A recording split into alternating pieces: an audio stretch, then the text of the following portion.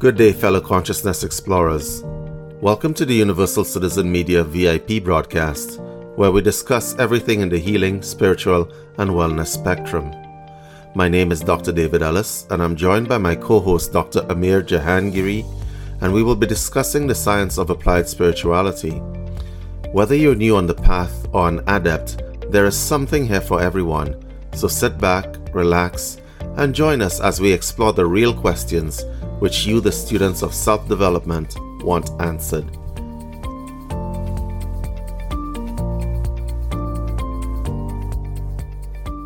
This is David once again with another UCM VIP series. I am here with a very dear friend of mine. Her name is Holly LOTUS.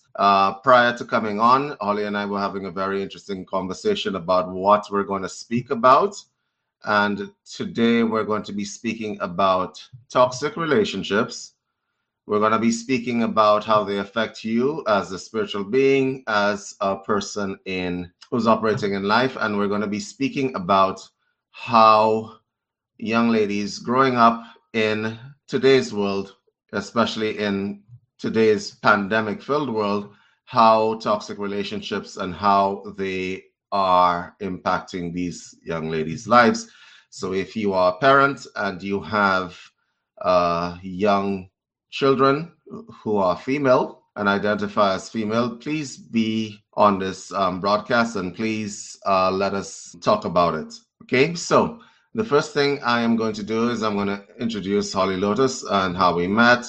Holly and I met at an event in British Columbia. She was there for the same event as I was, probably for different reasons, and we immediately clicked. And to this day, I still love Holly. Holly is one of the best people that I have met. Holly, I'm going to let you introduce yourself to the audience. Hi, everybody. I'm Holly LOTUS, as David said, and I help single moms to overcome toxic relationship patterns and create their ideal relationship and find partners that are supportive to their life. David mentioned that we're going to talk today about teenage girls. And that's because when I work with these moms, I realize in my own life and history is like a lot of our patterns start when we're kids. We see how our parents grow up as our parent, and then we see the relationships that they're in, and we just kind of repeat the pattern. And if there's any kind of trauma involved in our childhood, that compounds itself into stories in our life, and the patterns just keep repeating, and we create toxic relationships and toxic patterns that don't serve us.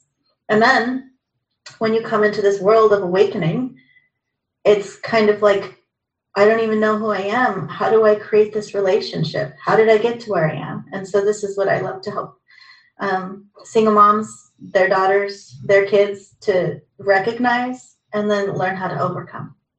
So Holly's being bashful there. Since she didn't give you her credentials, I will. Holly's an erotic blueprint coach. That's interesting enough. But she's also a massage therapist. Holly is an access consciousness facilitator. She has done accelerated evolution. She's a coach in many different respects. And that's not the half of it. This young lady sitting in front of you has also been in the military. She has been in the military. She has actually traveled and been in active situations. So what I want to do right now is probably start with a video to start the conversation. Holly, you up for that? Yes. Okay, so I'm just going to start this video and... Have you ever felt like you're overly reliant on your partners or friends? Do your emotional needs go beyond what seems normal? And are you often called needy or clingy? If these questions ring true to you, it's possible that you're codependent. But what is codependency? It's defined as excessive emotional or psychological reliance on a partner or friend, one who typically needs a lot of support. Codependency can put a lot of strain on both the relationship and the individuals involved in it. So, how can you tell if you're codependent? This video looks at 8 signs to watch out for. 1. Constant reassurance seeking. Do you find yourself constantly asking for people's reassurances? Asking them to tell you they love you a lot, or asking if they're mad at you constantly? This sort of constant reassurance seeking can be a sign of codependency. You may seek reassurance due to low self-worth and feeling like your partner is always just about to leave the relationship, as you often don't feel you bring anything to the relationship. 2. Feeling responsible for problem solving.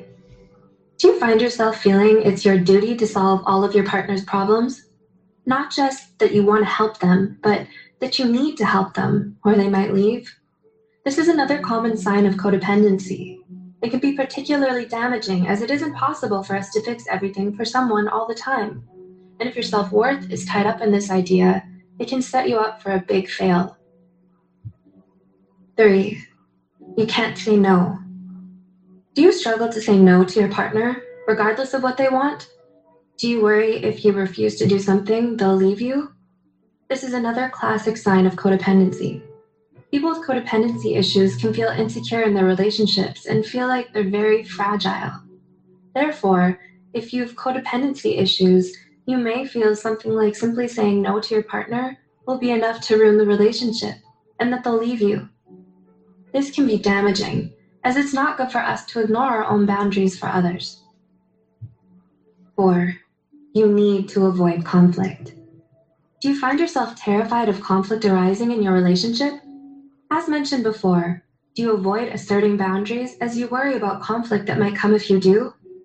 As we've said, often people who are codependent worry their relationships aren't strong enough to withstand arguing or conflict, and that if there is any, the other person will leave. This fear can often present itself as trying to strictly control relationships so that no conflict does appear. Are you enjoying this video? Finding it exciting and factual? If so, Okay, I'm just going to pause there for a moment. They brought up some very important points. Having said that, please understand that there are people who control relationships when they know the other is codependent by continually threatening to leave. When people are like that, you call them manipulative or you call them narcissistic. Well, the correct term for that is more of a manipulator more than anything else. But the truth of the matter is a manipulator can be narcissistic, but a narcissist is always manipulative. So I'm just going to scroll forward on. So let's just to hold on to the relationship, even if these things may be destructive or dangerous. This sign is very linked to the previous two, often arising due to a fear of conflict and a need to hold on to the relationship at all costs. Oh, being cool. It often means you'll ignore your own boundaries and do things you absolutely would not usually do, which is dangerous for many reasons. 6. You only feel valued when you're needed. Do you struggle to feel valued as a person if you're not fixing other people's problems? Do you believe you have very little to add to a relationship if you're not the problem solver? This is yet another sign of codependency. Due to low self-esteem, those with codependency often feel they're only useful to their partners as problem solvers. They feel if they don't fix every little problem their partner has, that they aren't doing enough to help, and that they have no value. This stems from their poor self-esteem and can also feed into their insecurity about their relationship. 7. Too concerned with others' feelings and needs. Do you find yourself always putting your partner first, regardless of your own needs? Do you spend a long time preoccupied with your partner's feelings at the expense of your own? If so, it could be another sign of codependency.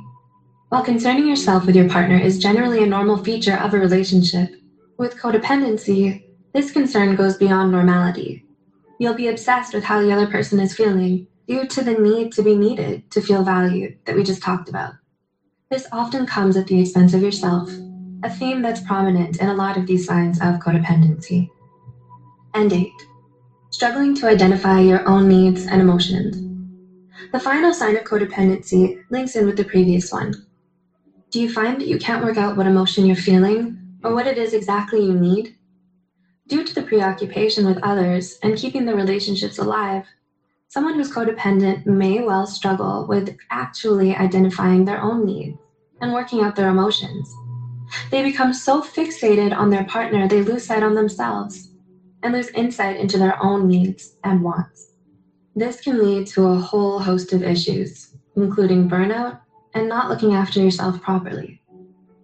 We hope you enjoyed learning about. That was from Psych2Go, and they do a series on all parts of the spectrum of psychology, and you guys can check them out on YouTube as well. So first things first, I want to get into it because between myself and yourself, Holly, we have a lot to say on just about every part of this subject, I would think. Okay.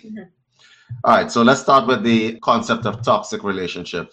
How do you identify when a relationship is toxic to you? And we're not just talking about spousal relationships. We could be in friendships and another. But most of the times when people refer to the words toxic relationship, they mean romantic relationships, okay? So identifying toxicity in your relationship. I'm going to let you have the first word here. Let's riff. So I would say that the first identifying feature of a toxic relationship is that it feels one-sided. One partner, one lover, one friend is putting all the effort into creating the relationship. Yeah, and I want to just back that up because honestly speaking, that pans out in a lot of the cases, okay? So what that would look like if you are a woman is you're the one who constantly has to like make dates. You're the one who constantly has to move forward in life. So if you guys are moving in together, you're the one looking for the apartment. You're the one out there trying to make things happen to create this bond with your partner.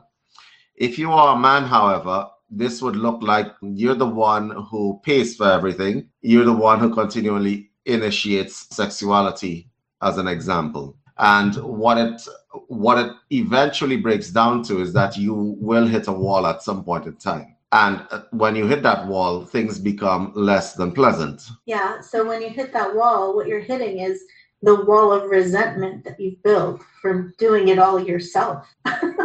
Correct. The wall of resentment you would have hit. And so when we're talking about toxic relationships, I think a lot of people come into relationships with huge expectations. They come into this relationship thinking this is the last relationship of my life, right? I'm going to get married and do the thing that, happily ride off into the sunset kind of thing. Does that even exist anymore? Not in the way that you've described it. And it does exist in our mind as a fantastical idea. But Holly, half the audience is going to be like, it doesn't exist anymore? What the hell? All right, so we got to break that down. We got to break that down. Let's go. Okay, so when we enter into a marriage, the idealistic thing is that we're marrying somebody and now all of our needs, emotions, and financial things, they're all dependent on this other person. And we put it all into this fantasy of now I'm with you, we've chosen each other, and this is what we're going to create the rest of our life. Honestly, you can create something with someone for the rest of forever, but it's not just the idea and the ease of we got married, so now we have this forever. If you want to have that fantasy, the ideal, then there's a lot of work that is required. I'm hearing people's hearts breaking, even as we're speaking, all over the internet. Go ahead. But what I'm saying is it's not impossible. It isn't. It's very, very possible. And that's where the thing, like people like me come in, where we support in how do you communicate with your lover? What needs do you have? What needs do they have? What would you like to create in a relationship? What do they want to create in a relationship? Where are you willing to support each other? And where is it not going to work? Understood. So these are things that we don't, maybe when we're in the idea of marriage, especially sometimes if it's like the first marriage and, younger people getting married and it's the first marriage, first serious relationship and we're taking it there. We get this idea that it's this thing that we're doing and it's going to last forever. It's a fantasy and we want it to work. And then we don't know how to put in the work, the effort to make it work. And we didn't think that we had to do this effort. We just have the marriage. So people get smarter on their second marriage or the third or sixth. So, okay, This is basically, we're going to circle back to the whole resentment and how things begin to break down. So I'm going to run a scenario here.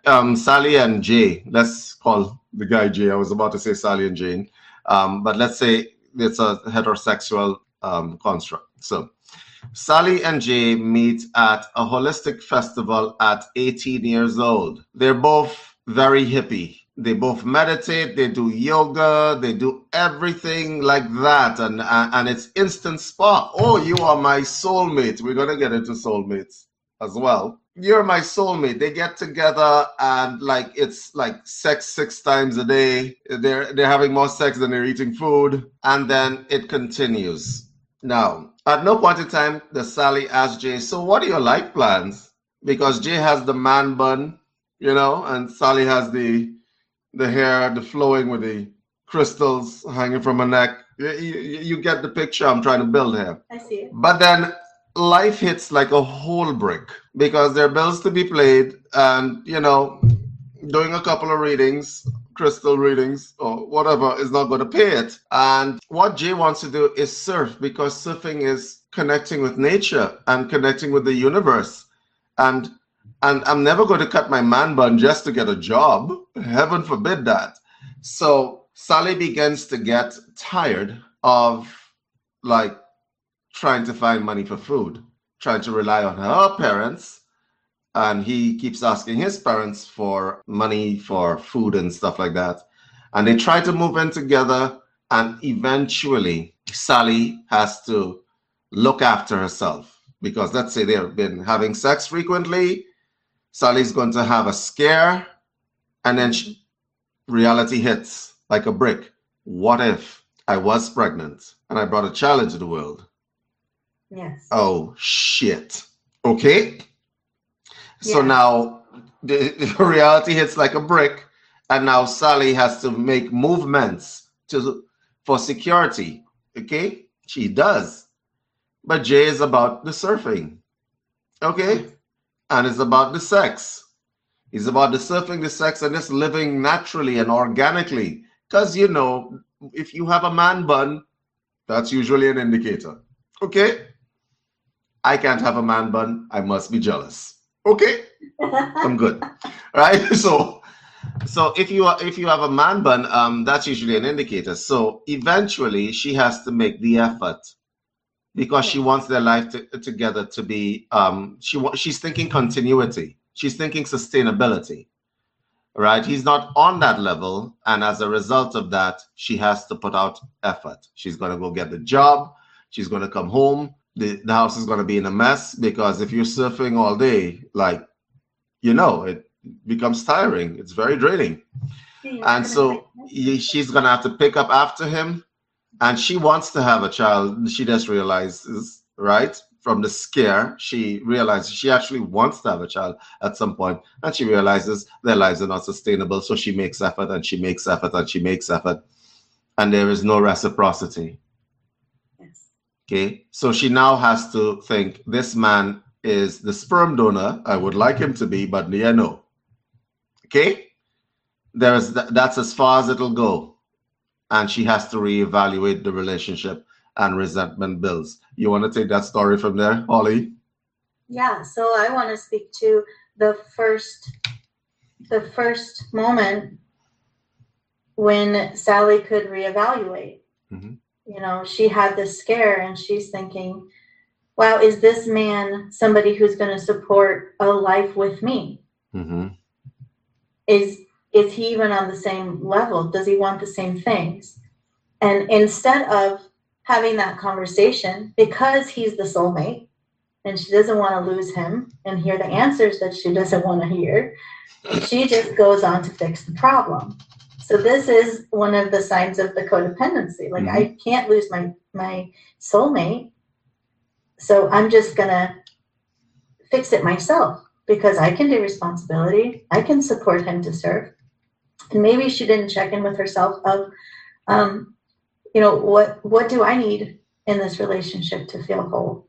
Mm-hmm. And what do I need from a man to live my whole life? Am I willing to be the support system? and allow him to do these things? Is that something that I want? So there was like no checking in with Sally in herself. And why, ladies, why don't we check in with what we want? Mm-hmm. So I'm going to continue this story because this is not the end of the story. Mm-mm. So Sally gets a job at the local, I don't know. She has a little bit of computer skills. So she gets hired at this law office where there is Dashing Dave. Yes, I did. I went there. I did use my name. Right. So Dashing Dave Dashing Dave who's the lawyer, right? And Dashing Dave is a little bit different. He like bathes and stuff. Yeah, he has a job. He knows where he's going with his life. He's very, very focused. And he represents something that is missing in her life right now, the stability and the focus that and the security as well. And we're going to go there because we have women on both sides of the fence. We have the bitter women who've been burnt, and we have the red pill manosphere idiots who are angry at women and have a misogynistic streak. So, okay, Dashing Dave is the lawyer and he's getting his life together and so on. All right, he bathes, he shaves, he comes to work and he does what he has to do. And so now Sally has to interact with Dashing Dave and she realizes, you know, this guy's kind of attractive or whatever the case may be, right? And so at that point in time, she realizes that she wants more out of life than surfing and picking up socks for a grown-ass man. So you want to speak to that, Holly, as we develop the story bit by bit? Well, honestly, it sounds like a natural evolution in Sally's growing up. You know, she got a little bit more realistic. And I hate to speak, like it's real and true, but women come into their maturity faster than men. Mm-hmm. I think we have this body that can create another being. And if we ever think about actually wanting to create another being, mm-hmm. we have to think about are we supporting ourselves? How would we support a baby? Would I be healthy? Would somebody love me and the baby? You know, how do I support all of these things? So we have to think about this because we can reproduce. Men can reproduce, but they can walk away. It's easier for men to like create that and walk away and not have the responsibilities, just because that's kind of how society has made it normal. I do know a couple of cases, however, Holly, and I'm going to challenge you on that, where the woman has walked away and left the man with the kid. Absolutely, this happens. Right? Things are changing. It's not back in the day. Women have changed a lot. They're like, oh, this has happened. So I got a life to live. I got like clubs to go to, and I really can't be bothered. And so the man has to pick up. But getting back onto the story, just circle back. So Sally starts developing feelings for Dashing Dave. Right. Anyway, never mind. She started developing feelings for Dashing Dave. How could she not? Right. So she starts developing feelings for Dashing Dave, and nothing may have happened, but I'm going to throw a curveball into the story. It happens. She gets pregnant, and she gets pregnant for Jay the Surfer. Oh, that's a complication that she was not expecting, because that's how the universe works, you know. It doesn't work. Oh, she moves on to Dashing Dave and they ride off into the sunset. No. Nothing neat like that ever happens. Well, not in the stories that I know in my head, because I'm just patching together the stories that I've actually seen walk through my office. She gets pregnant by Jay the Surfer. Yes. Jay's ecstatic. Oh my, we're having a baby and we don't need to worry because you're working. We don't need to worry about the baby. You're working, and our baby doesn't need to go to university, because the only university are the waves in the sea. We're going to buy that baby a baby surfboard, and that baby's going to be fine. Look at me. I'm fine. I'm happy. I eat 3 meals a day. Doesn't matter. Like this, people do say shit like that. Okay, they do, especially to the people that are feeding them and going to work every day. So, David, I just can speak up for this one. I've had 2 house husbands. I mean, I came to this path because, like Sally, I had to grow up into figuring the shit out, finding the comfort, and overcoming codependency. And you don't start to work with toxic relationships without being the poster child first and learning how to heal it. yeah. The story that you're talking about doesn't feel too far away from home. No. Also, what happens to Sally? Does Sally stay with Jay? Does Sally move on to the one who she sees having it together? Or, you know, in my experience, I'm almost tempted to say, tune in next time to hear what happens. Never mind. But anyway, as I was saying, so she gets pregnant with Jay's baby, but her feelings for Jay have left the building like Elvis. Okay? And so now that complicates matters. And Jay, at some point in time, I mean, you know, he's a little bit not too bright, but he knows that Sally is walking out the door. And that would be resentment on Jay's part, because is it that guy, that suit that you're working with, right? Is that what's happening? Because you see, Sally now wants to break up with Jay because she realizes, for want of a better word, her ass is in a bind, okay? Because you're pregnant does not go away unless you think so. She considers, should I actually have this child or should I not have this child? This is a consideration in this story. Correct. That's why I'm going to let you pick that up from there. Tell me. So in this situation, we have choice. We women have choice. Except if you're in Texas. Go ahead. That's right. I'm going to leave the state for a bit. You have choice. So in this situation, what is the best plan of action for you?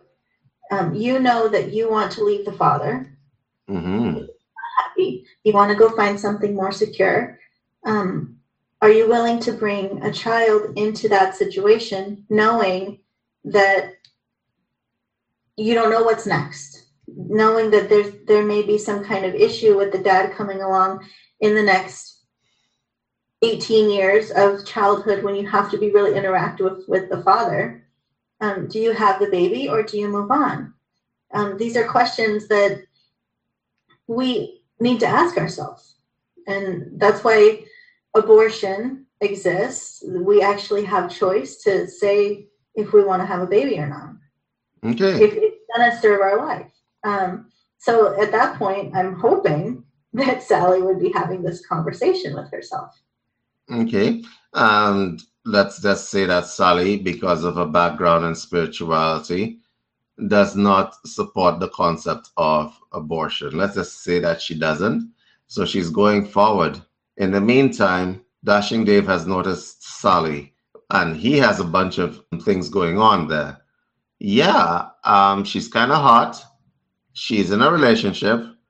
We click kind of in spiritual relationships where you meet at a festival, a holistic festival. The association is organic. But I have found in the corporate world, when people get married, the relationship is transactional. And let me explain to you what I mean. There is no soulmate and what is it in that animated movie, The Zing between people? No. You know what movie that? What was it that? It's about. It's a monster movie, right? It's an animated movie.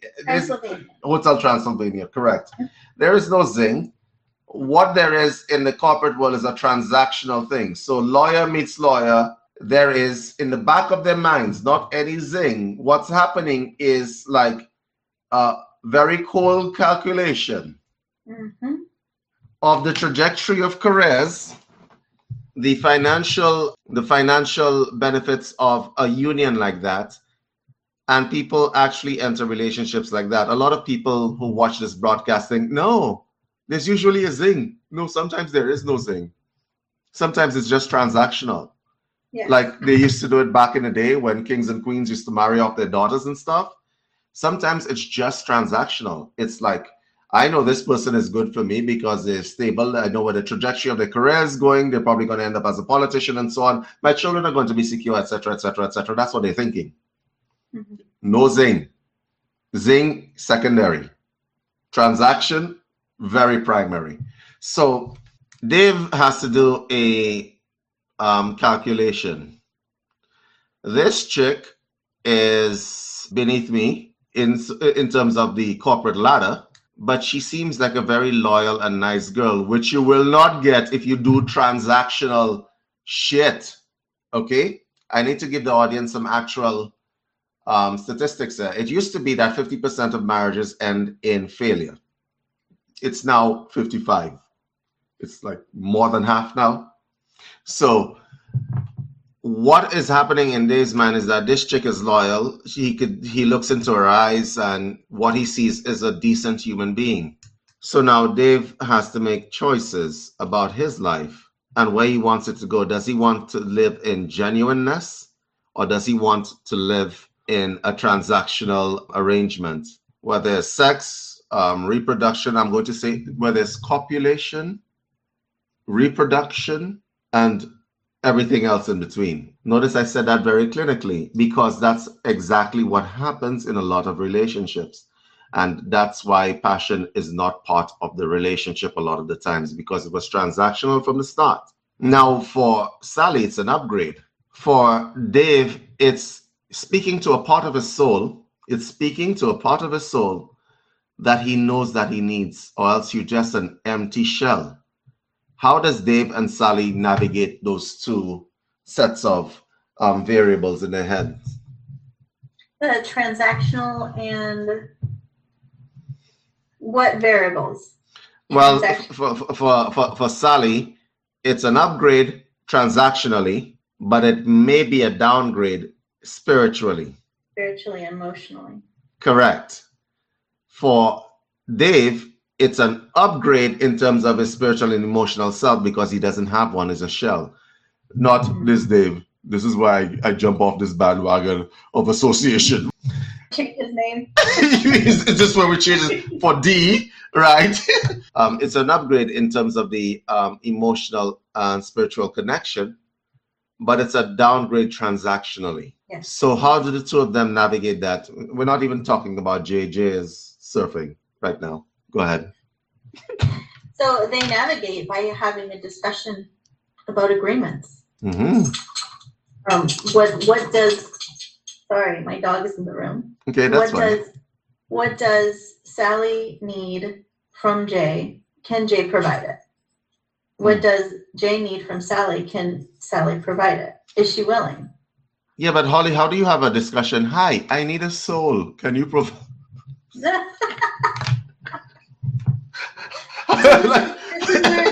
This is where it becomes toxic, because if she wants to, is it like this need and desire, she's going for the security, or does she want to live a fulfilled life, like feeling full and filled up on the inside? You don't get that from a transactional relationship. You get security, you get a house, you get your kids get to eat, and you get to eat, and you know that you get the mundane. Okay. You get the needs. So is Sally willing to settle on not having her emotional and spiritual needs met in order to have the comfort of security? Understood. That's what it comes down to. Is you do an either or universe. I'm going to throw another curveball into this equation. You see, Dave has something in his past. You see, he hasn't had much soul because his parents were lawyers, right? So he's looking at Sally, and I'm like, oh my God, she makes me feel. So he's willing to accept Sally and her kid. Boom. Let's take it up from there. So he accepts them. So this can feel really good. It can feel really good to Sally because she feels secure. And it could feel really good to him because now he has a deeper purpose than crunching the numbers and making his life work by the schedule. Makes sense. So he's becoming fulfilled as a man on a different level than just creating the income. Okay. And so now there's a separation between Sally and Jay because Jay has been surfing. And Jay is resentful because he's like, you left me for a suit. You're a whore.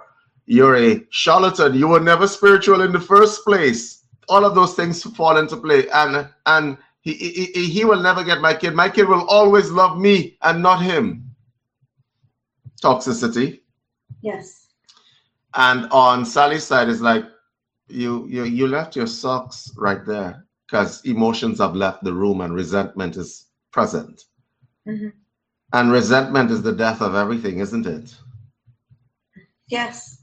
Sure. So when you're unable to move past an experience or let go or forgive and not forget, you still hold on to pieces of that. And if you leave the resentment unhealed within yourself, there's no moving forward with the person in any kind of healthy way, because there's always going to be that underlying thing that they did or you felt jaded by, or they didn't do, that's going to hold you in this place. And so what does that look like for the kid involved? Both the parents resent each other. How do you create a relationship that's going to support the child to grow up in a healthy way? Agreed. Typically what happens is they see the relationship, they feel it, they experience it, and then the child goes on and creates the same kind of thing. Or the exact opposite, in a rebellion against, my parents did this, so I'm going to be completely different. Okay, that makes sense. Okay, so Jay and Sally split. Jay and Dave is the new thing, and they band together, and they seem to work like a glove. Okay, right. She has the spiritual, emotive, and connection pieces, and he has the security and the manifest and all the material pieces. And things work great for a while. But the truth of the matter is that Dave is on a corporate climb. And what's happening inside Dave is the following. This is really, really nice, but I'm on a corporate climb. Dave is never going to be Jay. Never going to be Jay. Because he's on this corporate climb. And the higher you go inside that corporate climb, the less soul you are required to have. And so what happens is that Sally realizes that this is now a pull between Dave's job and her and the kid, because the higher he goes, the more soulless he has to become. The more soulless he becomes, the more she's going to miss. Guess who? Jay. Because Jay was one with the elements, right? And this is the messiness that happens. So now I just want to say here, she's not really missing Jay. She's missing the idea that Jay offered. Correct. But in her mind, the reference point is Jay. Yes. So when Jay has his little kids visits, that's if he shows up, free-spirited as he is, right? And he takes the kid, and he's clearly the more fun person to be with because there is no responsibility. There are no deadlines. You don't need to be at a certain place at a certain time. We're going to the beach and we're going to surf. And so the kid loves Jay, ironically enough, and the mother sees the love between the kid and Jay, and the love that she once had, the kind of fulfillment connection piece that she once had, the idea, as you put it. And that becomes messy. Do you see why? I can see why. Yes, she's longing for the emotion. Jay has it. And if Jay has any kind of attraction left, then Mommy and Jay are going to make a problem for Mommy and David. Dave. Right. So this is basically how that works in terms of the messiness that happens in relationships. And so resentment builds on the Dave and Sally aspect. And resentment has built on the Jay and Sally, but now she's moved past it because she's missing a part of herself. She's missing a part of herself, the connection piece.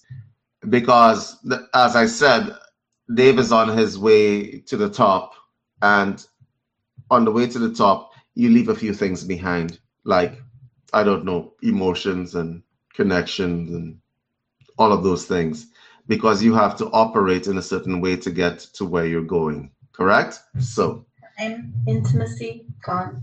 Yes. So now you have a problem, and Jay has a problem as well. The problem that Jay has is that if Sally comes back in his direction, that's going to be codependency central on her part again. Jay may have moved. Jay may now have moved into, I don't know, some sort of surfing cult where he gets to have 6 wives. Who knows, right? But Sally's looking for connection. Mm-hmm. And if Sally's looking for connection, then she's going to be codependent on Jay, even if it's in a friendship type situation. Meanwhile, Dave, who is working assiduously, and in his mind, he believes he's doing it for his family. So the first $1 million is not going to be enough. We must conquer the world. We must get elected. We must be president of whatever country he's in. And so in his mind, he's thinking that this is the case, and she's so ungrateful. And there lies the problems. Do you see? This is the messiness that we want to talk about. So the first thing I want to ask you, now that we've built out the story and everything is in a total shambles and mess on every front, the first thing I want to talk to you about is the spirituality and connection aspect. For people who will be watching this broadcast, there are a lot of women specifically, and I say women specifically because that's the complaint that I get from the majority, right, of people who I've ever counseled or coached. It's coming from women that I don't have connection, I don't have touch, I don't have those kinds of things in my life. I don't hear that very often from men, but I hear from women quite a lot. And so I'm going to let you speak to that. So I guess the part to speak to is as this story panned out, the disconnect happened. And it wasn't between Sally and Jay and Sally and Dave. It was between Sally and herself. Mm-hmm. So Sally compromised her wants, needs, desires, boundaries in order to have something she thought that was going to make her feel safe. With Jay, she compromised her security. There was another type of compromise. In order to have somebody be there, the security she's looking for is outside of herself. Mm-hmm. And so the disconnect and the depth and the connection that Sally's truly craving is within herself. And we are, in the toxicity and the codependency, we're always seeking it from somewhere outside to make us feel that safety and security and connection and orgasm. We want to find it from someone else. Okay. All right. And so my next question, in terms of the spiritual connection, the spirituality aspect of it, because one of the attractions to Jay was that he was connected not just to Sally, but connected to people, to everybody around him, right? Friendly guy, Jay. He surfs. I mean, he has a man bun, right? All power emanates from the man bun. Okay. And so connectedness within ourselves, she was looking for connectedness, and she was looking for him as a conduit to connection. Yes. And this is where the codependency happens. I find that a lot of people, then there are a lot of women who are bitter. They are. I'm going to be very honest with you. There are a lot of women who are bitter and resentful, and that goes across the spectrum. Okay. There are women that you can see it in their faces as soon as you actually meet them. You could see it in their faces. And part of the reason for this is that there are a lot of soulless men out there. They are. I'm going to say that.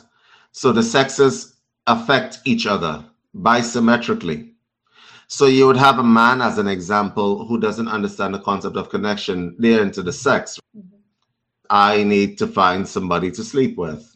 Okay? And I really want to get into this construct with regard to sexuality and so on, because they're not looking at sexuality as a kind of connection to anyone. What they're looking for the sexuality for is a release. Yeah? Yeah. And women don't necessarily, their configuration, I wouldn't say that all women are like that, because there are some women that are completely mercenary when it comes to sexuality. Correct? It's kind of like what you're speaking to a little bit is the difference in blueprints, kind of. So as a blueprint coach, what I'm hearing when you speak about women who are mercenary, they want that orgasm. And they want it now. Penetration, they want the orgasm, and they want to be back on their way to doing whatever the fuck they want to do that day. So that may not be mercenary. It's just like, this is what's important. This is what sex means to me. And that's what I need in order to go on about my day. So we're talking about the blueprints, and there are 5 of them. I'm going to let you just briefly describe them, and then we're going to get into that. Okay, so one of the things that I've studied, David told you that I'm a certified erotic blueprint coach. The blueprints are the way I like to describe them, because it's easy this way. Most people have heard of the love languages. The 5 erotic blueprints are basically love languages for sex. So there's different ways that we communicate with each other and sexually, and we receive our pleasure in different ways. So the 5 erotic blueprints are energetic, sensual, sexual, kinky, and then shapeshifter.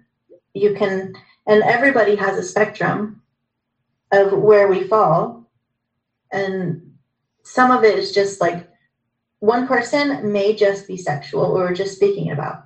They need the penetration, they need the sex. A lot of times that is projected as for men, because it's normal. It's what's taught in our society is normal. You go, you have penetration, you have your orgasm, you move on. Maybe take a nap, you know? So I'll speak as somebody who's highly sexual. Sometimes that is all I want. I don't want you to talk to me.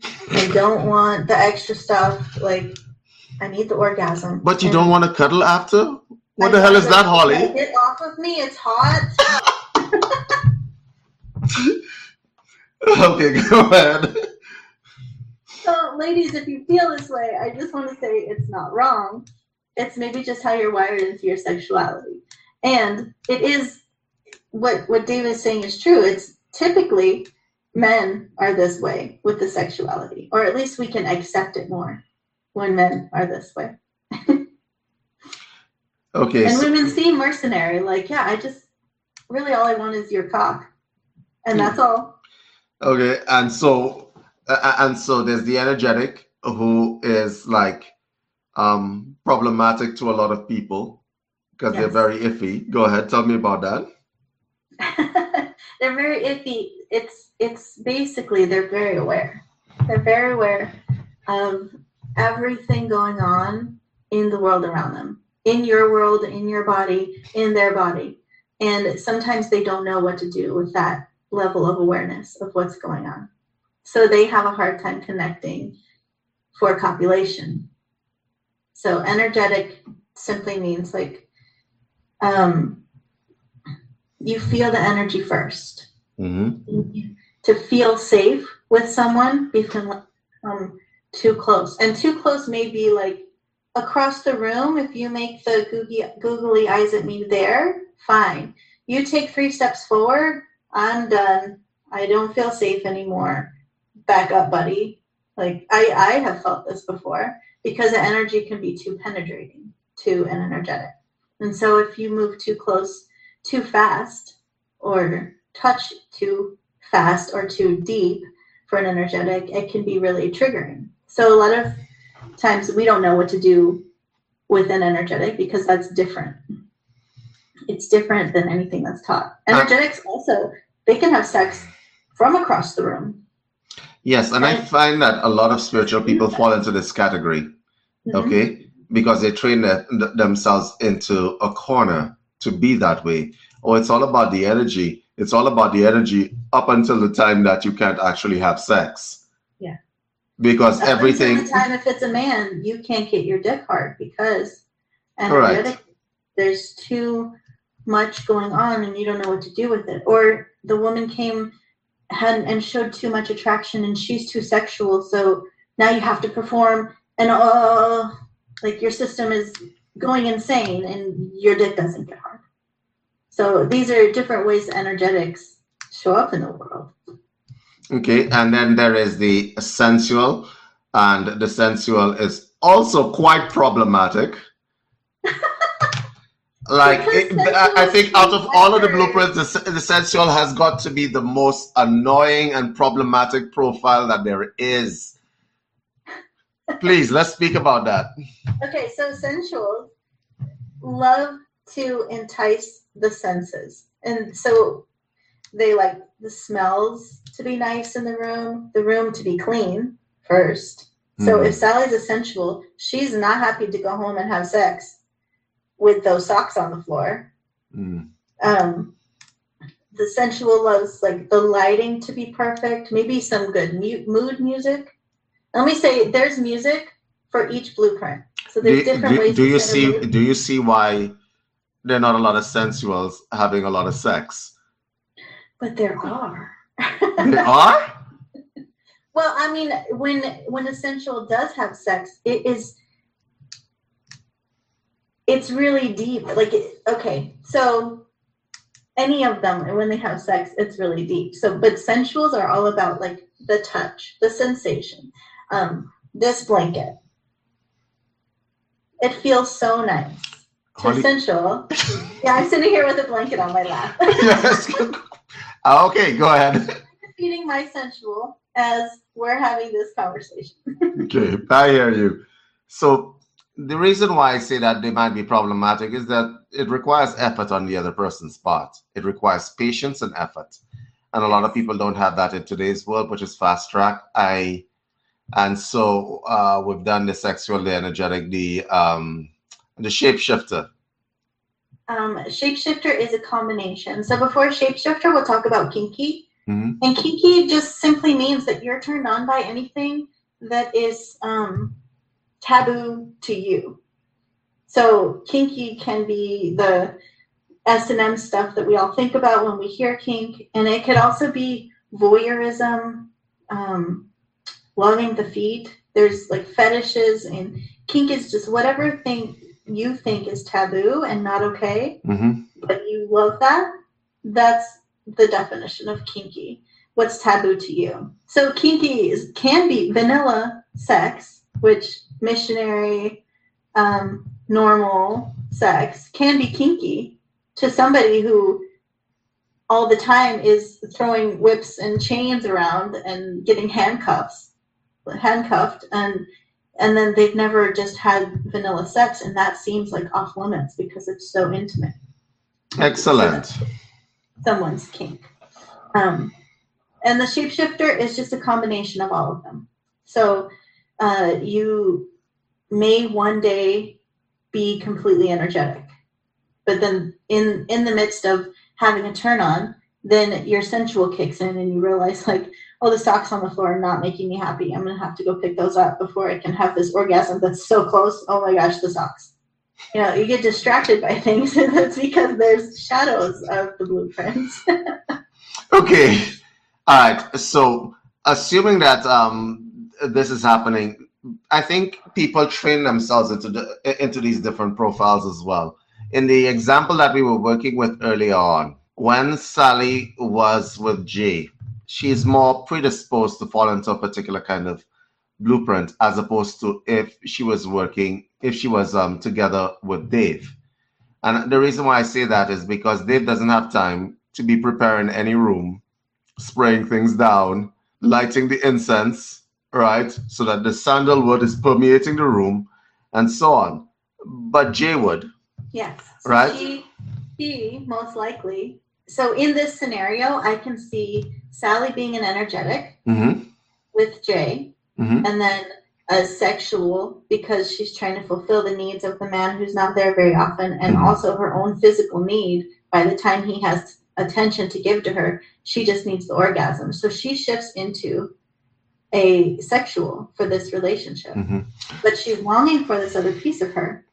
And this kind of an energetic can shift into all of them just to meet the needs of the partner. And it's not maybe anything to do with the blueprints. It's that codependency piece. Like, I have to be what this other person wants in order for them to choose me. And so we give up what's important to us. Or we stay sexually unsatisfied. So the sex is one piece of the lack of satisfaction. But then there's also the depth and intimacy. Like, this person doesn't look at my face. Okay, this is the deep surgical question time. Okay. Deep surgical question number 1. Holly, how important in terms of a percentage do you think good sex or sexuality or frequent sex is to a relationship in terms of percentage? 0 being it's not important at all, and 100% being absolutely important. So it's not an easy question to answer because it depends on the people. For me, because of what I've learned about sexuality and healing and what I feel in my own body, what I need, and I would say 95%. Okay. If the sexuality and sex is not working well, then I'm going to be like, there's a huge problem in my relationship. I think it might die. Deep surgical question number 2. How important? Well, let me say the other piece of this one. Go ahead. There are asexuals, and they have relationships based on, the transactional thing, or maybe just an emotional connection. And sex actually means nothing to their relationship, so they can succeed with no sex ever. So that's what it's kind of, there's a spectrum of the important level of importance.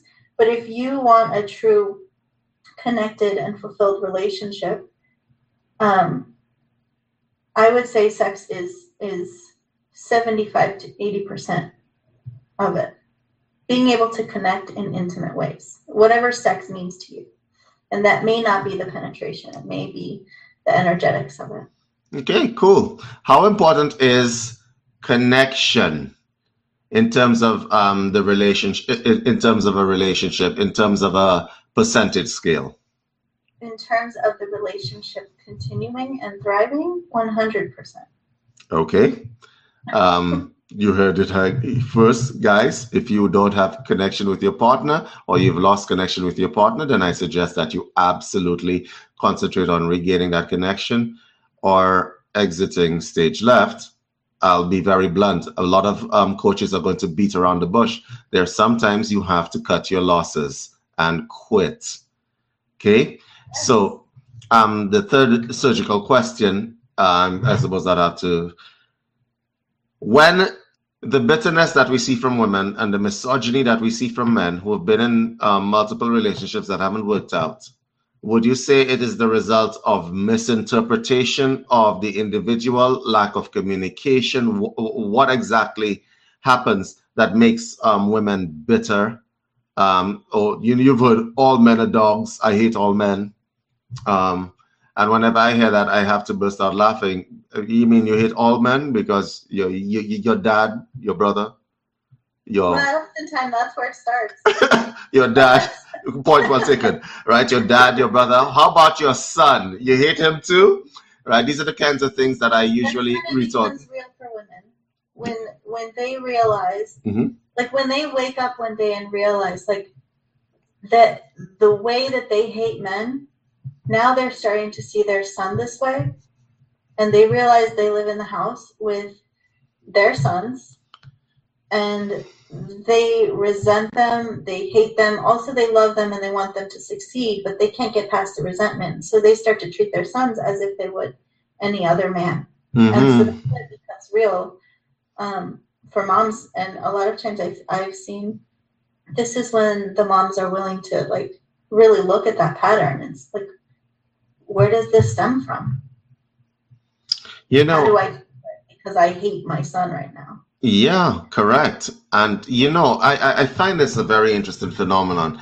And I'll tell you why that is, because Holly, that retreat that we met at, there was a individual there who was, ironically speaking, a sex coach. You remember her? I do. And she really hated men. Like, how are you a relationship coach and you hate men? How does that work? Right? And you remember my surprise when I asked the question, because you told me, I wasn't, yes, it was you, because you keep outing people. Like, you told me she was a sex coach. I'm like, what? She's a sex coach? And she overheard and she says, like, yes, I'm a sex coach. I'm like, but how? Because, Well, I'll tell you how she can be successful with that. Working with the women who love to keep their traumas and be validated in their hatred. So correct. I'm sure she has success, because a lot of times women aren't willing to look at their place in the resentment, what they're holding, and they want to keep it. And so they seek out validation from healers or coaches, therapists who will validate their feeling. Mm-hmm. And they keep therapists hopping from one therapist to another to another, and they always say the usual things. Oh, I'm working on myself. Mhm. I hate. Oh my God, I just said it and it hurt. It hurt me to say it. Like, what does that mean? You're working on yourself. What does that mean? You know, I'm doing my work. Okay. Every time I hear someone say this to me, I'm like, get specific. What exactly are you working on? I actually say that to people. What exactly are you working on? But I want to talk to the misogynistic men out there. There are a lot of men who say women are gold diggers, women are any number of things. If you meet a woman that is a gold digger, it's transactional. She wants money, and I assume that you want sex, or you might want more, or you might end up thinking, "Oh, I'll get some of the sex," but then you realize, "Oh, there's a human being under there," and then you fall in love. Except the woman isn't catching feelings like you are, and it makes you bitter. And then you find yourself on the internet saying a bunch of shit like, we are men, we are strong, we need to control women. And then it's like, you look stupid. You look really stupid, right? We had a number of guys being exposed this year that were on the internet, right? For teaching men how to be more men, but it's usually a bunch of toxic stuff about how to damage women, denigrate women, and stuff like that. And I just want to speak to the men that are going down this road. Everybody in creation, if you're growing up in the Western world specifically, you're going to go through the school of hard knocks in terms of relationships, right? You have to decide how you're going to come out of that. Holly has had hard knocks in terms of relationships. I've had hard knocks in terms of relationships. Everybody who is probably listening to this broadcast has had hard knocks. Do you really want to become a bitter spinster in the house with your million and one cats? Okay, The old maid. right, with your million and one cats. And I'm sorry, there is something to be said for that, because all you are doing is becoming bitter. You know these older bitter women that are filled with piss and vinegar, and then you have these old men who are even more pathetic. Or she ain't worth anything, right? All women are WHORES, okay? They're not any good and stuff like that, okay? That is a generalization, first of all, and what it does, it sets into your mind emotion that leads to failure. And what it does to you spiritually is that it hollows you out inside. It does. You are not in any kind of spiritual congruence when it is that you are dissing God's creation like that. You're just not. And so a lot of women and a lot of men, they end up in this cycle of self-destruction over and over again, where they say, oh, I've been in a relationship and this man treated me badly and all men are dogs. And okay, so you mean all men? And if all men are dogs and you are heterosexual, what does that say to you? And this is the kind of things. And there are some people that change their sexual preferences and they realize, oh shit, all women are dogs too. It might just be a human thing. Because women will treat you badly too if you decide to get into a relationship with a woman. There is no escaping. It's a human thing, and you need to work your shit out and understand and be discerning and be discerning and know your boundaries and set them and move on. But to destroy yourself in bitterness or misogyny makes no sense to me. Holly, I'm going to let you have the last word here. We've reached our time. I also want you to let the audience know a way to get in touch with you because, well, this is the coach that you guys want to go to. Because she's been through the school of hard knocks. She knows where you're coming from. She has a lot of these experiences, not only in terms of her experience as a clinician, but she's also life smart. And I know she's like, so I can pretty much vouch. This lady has been to war, literally been to war. So that makes you life smart on a whole different level. Holly, go ahead. You have the last word. Thank you, David. So what I would like to say about all of this toxicity conversation, the boundaries, the codependency, and creating relationships that will get you closer to that fantastical idea of the thing that lasts forever.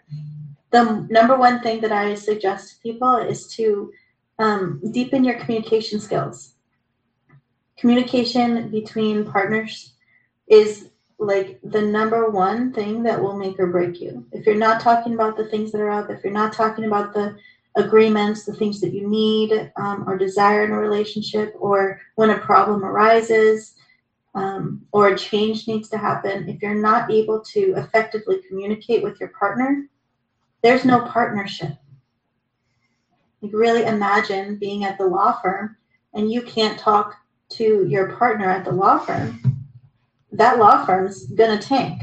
It's not gonna work out. You're not gonna be able to win the lawsuits because you can't communicate what's going on. So the communication and the effort that you put into your work and with people at work and the attention that you give your relationship and the communication there is going to make or break it. And so that's like a number one thing that I work on with my clients is how are you communicating? How are you communicating with yourself, with your children, with your partner? How are you creating this household? Because communication is the key to that connection building. So that's, I would say, the most important thing to focus on, even in sexuality. How do you, if you can't communicate that you want the trash taken out and have it effectively executed by someone else because they understand why it needs to happen or what to do to make it happen, then how are you going to explain to somebody your body and how to bring you to orgasm, and pleasure and fulfill you in this way? So, find someone or the books. One book I want to recommend, there's a book, like if you're hearing codependency, it's this new term, you want to like explore deeper. There's a book called Attached. I'm not sure of the name of the author at the moment, but this book can really explain even more deeply and go into different attachment styles of codependency and how we attach to others. So, and if you want to find me, start a conversation about working with me, then please email me at shamelessexplorations@gmail.com. Excellent. Listen, Holly, I would like to have you back because we still have a discussion to have about sexuality and the different blueprints and how they apply. There's a lot of people who are in the spiritual spectrum who this can help quite a bit because they don't understand why their sexual relationships aren't working. So I would like to have you back. That's a formal invitation on air. So apart from that, thank you so much for being here, Holly. And let's call it a wrap for now. Thank you, David. Thanks for having me. Thank you for listening and subscribing to our podcast. Universal Citizen Media is an open-door network of professionals bringing relevant content to inspired people. We exist for the promotion of wellness for the betterment of society, and we are a free and independent media group with zero affiliations to any political or religious agendas. If you want to know more, please join us on Facebook, Instagram, YouTube, or in our private online community at community.universalcitizentv.com.